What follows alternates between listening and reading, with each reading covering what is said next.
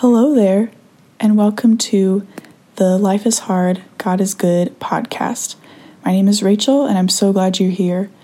In this podcast channel, we talk about the difficult experiences and how we can find God's goodness even in the hardships of life.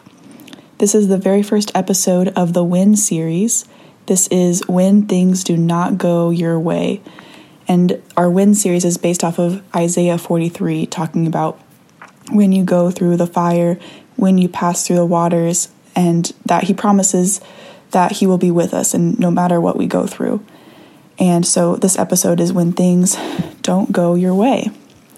And we have all had that in our lives, especially with COVID being the recent main event of life that has canceled many of our plans and has taken away jobs and has caused a lot of hardships for many of us. And we've had situations outside of COVID too that have not gone the way that we've planned or have hoped for, have worked for, have dreamed about. And sometimes it's really devastating. It can change our whole life trajectory, and it can be really frustrating, especially when you don't understand why it worked out that way. And I just want to start off with Isaiah 55, verse 9 says, "As the heavens are higher than the earth, so are my ways higher than your ways, and my thoughts than your thoughts. As the rain and snow come down from heaven and do not return to it without watering the earth and making it bud and flourish, so that it yields seed for the sower and bread for the eater, so is my word that goes out from my mouth. It will not return to me empty, but will accomplish what I desire and achieve the purpose for which I sent it." So God's ways are higher and better than our ways and our thoughts. We think we know what's best for us and what we want, but his ways are beyond ours. And sometimes we make these plans for ourselves and we're boastful about it, but we don't even know what's going to happen, and we need to seek the Lord's will.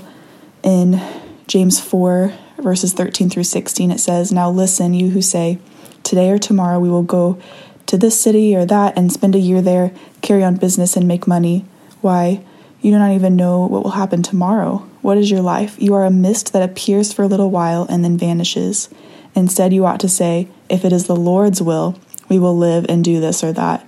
As it is you boast and brag, all such boasting is evil." So sometimes we make these plans and we boast about it, but God's plans are the ones that prevail. If it's God's will, it's going to happen. And if it's not in God's will, it's not going to happen.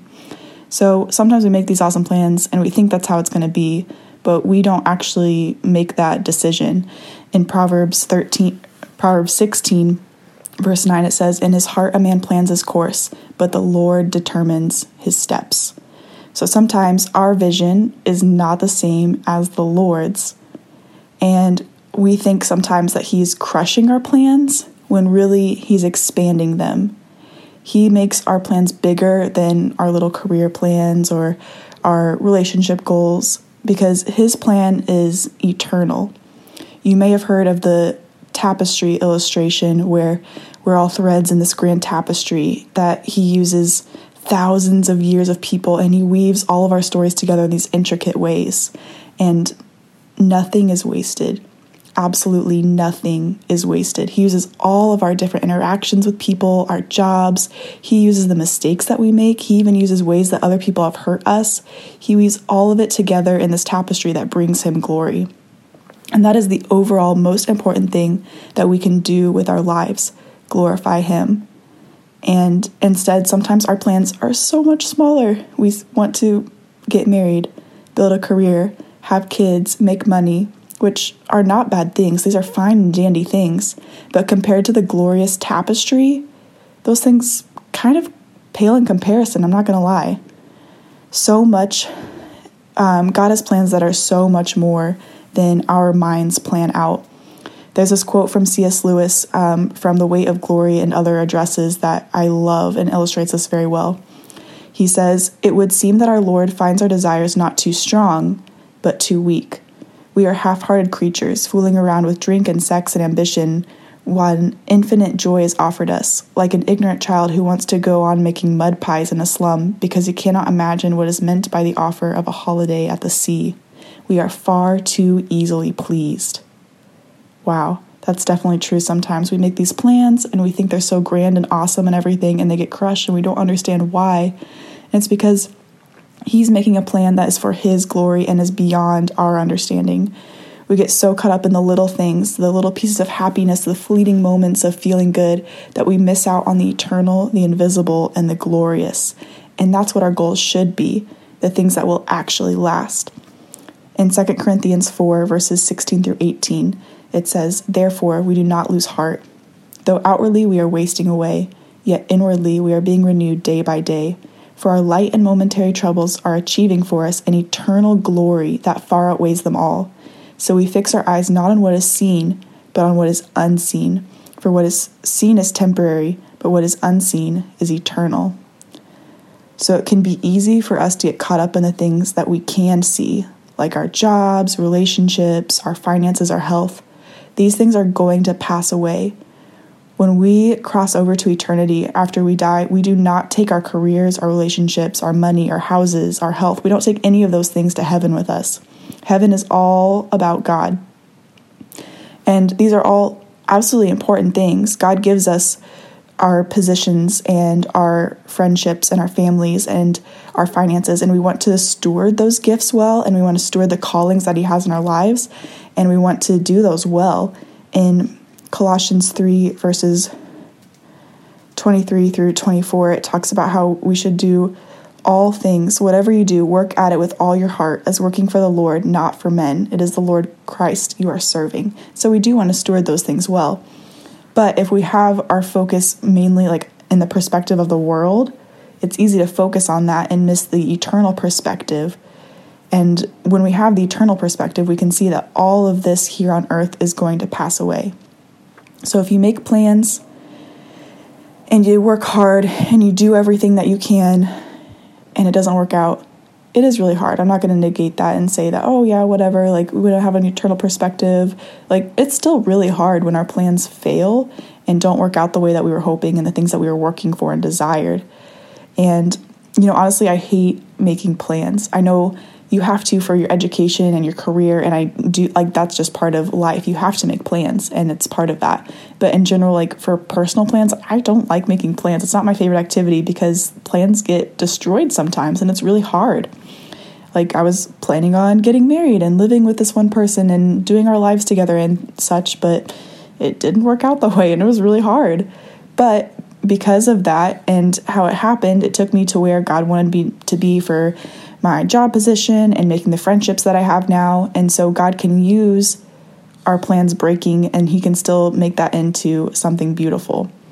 So we can make awesome plans to fulfill our dreams and desires, but God, He actually knows what we need, which is hard for us to accept because we have these emotions and the desires and we want to fulfill them. So it's hard when He takes away what we desire. God made promises to Abraham that he was going to have a son, and Abraham was waiting for so long. He had to wait until he was like 100 years old until God gave him his son Isaac. And then when Isaac was grown and God told Abraham, hey, I want you to sacrifice your son. What? He promised Abraham the son, and He gave him the son, and then He said, give him up?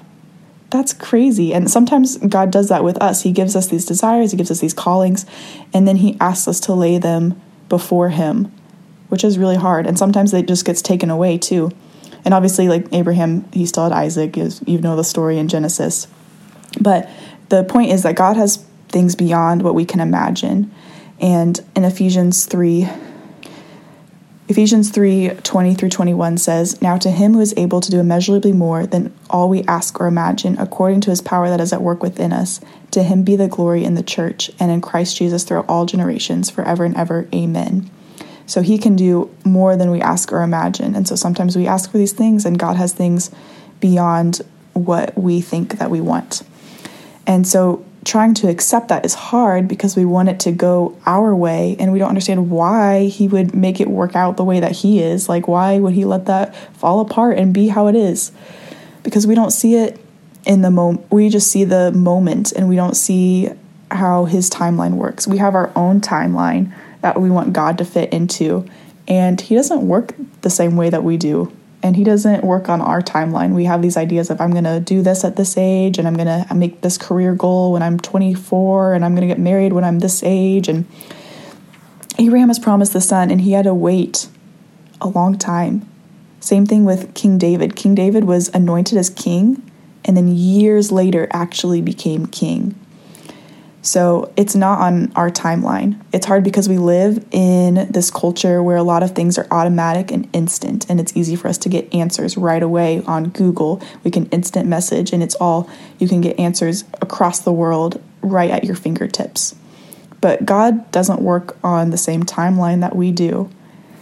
For example, Joseph had a very difficult life in a lot of ways. It's not like he necessarily did anything wrong in his story in Genesis, but his brothers sold him into slavery in Egypt. And then again, it's not like he did anything blatantly wrong. Like if you read the story in Genesis, it's not like he went out and lied or stole or killed someone, but he landed himself in jail, not because he did anything wrong, but because of just the situation. So he was sold as a slave in Egypt, and then he was in jail. But with those hard situations, because he still remained faithful, he ended up becoming second in command under Pharaoh only in Egypt. He saved the nation of Egypt from famine because of him listening to God, and he made the nation of Egypt prosperous. He also reunited his family, and his dreams from early on in his story came true. Another example that really shows this idea is Job.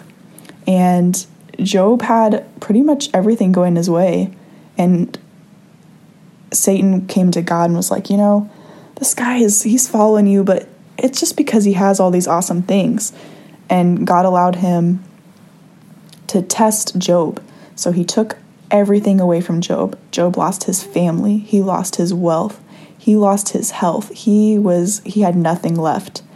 And in this time of questioning, when he wasn't sure why this was happening, and his friends joined with him and they were like, why is this happening? And they tried to figure out the answers. God came to them and was like, do you know who I am? And asked all these amazing questions and reminded them of who God is. And that was the answer that God gave, was asking all these questions about who am I, though. And then God blessed Job with even more than he had before. And so God can use stories even more when things fall apart. If Joseph hadn't been sold by his brothers and been in jail in Egypt, he couldn't have become second in command under Pharaoh. And Job wouldn't have been blessed even more and wouldn't have had this amazing encounter with God if things were still going the way that they had been going. And chances are, if their lives went according to their plans of how they thought their lives were going to go, they probably wouldn't be in the Bible. So we want our timeline met and our desires fulfilled, but God actually knows the best things take time. He knows that the things that take time, they develop character and growth. And he knows the best things for us are not just fleeting feelings, but things that last for all eternity. He knows that the things that are going to satisfy us and draw us to him are sometimes really difficult things, but they bring us growth. And he also knows that what is best for us is him. So if he needs to take away something from us that is distracting us from him, he will do it even though it's hard. He loves us and he doesn't want us to be in pain. I mean, we're his kids. It doesn't bring him joy when we're in pain, but he will do whatever it takes to draw us closer to him. He wants us. That is his desire. He created us for him. So it can be hard when God doesn't do things according to our timeline, but it's also hard when we don't have the right idea of promises, because we have these ideas of God's promises that aren't based in Scripture sometimes. For example, sometimes we have the idea that marriage is promised. It's not. That's a really hard truth, but it's not. Growing up, we watched Disney movies with the prince and the princess getting married and living happily ever after. Or if you grew up in the church culture, you may have heard people talking about you finding the one for you. Or even if you didn't grow up in the church culture, a lot of people just talk about you finding the one, or just finding a husband, and someday you're going to find someone and you're going to get married and have kids. But that's not a promise. Nowhere in the Bible does it say, I promise you a husband or a wife. It doesn't say that. He doesn't promise us career success. He doesn't say in the Bible, I'm going to make you the CEO of this company and you're going to be making 6 figures or you're going to be a millionaire. There's kind of a prosperity gospel going around that if you believe in Jesus, you will have a nice family, a nice job, a nice house. That's not in the Bible. Jesus tells us to sell everything we own and give it to the poor. That's not the same thing. And if you're getting your promises from society, such as marriage and career, you're going to be devastated. You're going to be disappointed because those promises are not guarantees. So if you do get them, enjoy them for sure, but just remember that those things don't last forever and they are things that we don't take with us to heaven. A really great quote from Randy Alcorn in his book Heaven, he says, for Christians, this present life is the closest they will come to hell. And for unbelievers, it is the closest they will come to heaven, which is really comforting for believers, honestly, because it only gets better from here. So even if you don't get your earthly desires fulfilled, such as if you want to get married or if you want to have a great job or if you want to be super healthy and those things aren't working out how you hoped, we have a hope in heaven. So even if things aren't going great here, it only gets better. The best is yet to come. So we can remember that his ways are higher and the promises that he makes are not the promises of the world. He promises that he will be with us. He promises us salvation if we accept Jesus. He promises us life, truth, hope, peace, and love through him. He makes these amazing promises, and the great thing is he actually keeps his promises.